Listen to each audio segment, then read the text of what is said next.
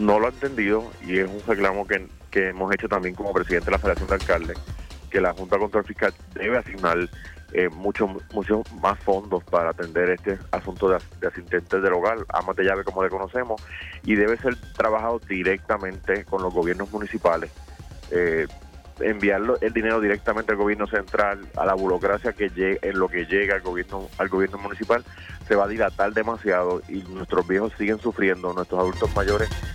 tienen muchísimas necesidades y al final del día, como usted menciona, llegan a la alcaldía para que nosotros podamos darle los servicios. Claro, o sea que usted entiende que esos fondos deben ser aprobados y de paso enviados a los municipios para su administración. Directamente a los gobiernos municipales. La Junta de Control Fiscal debe catalogar este servicio como un servicio esencial, como lo hemos establecido desde el día primero.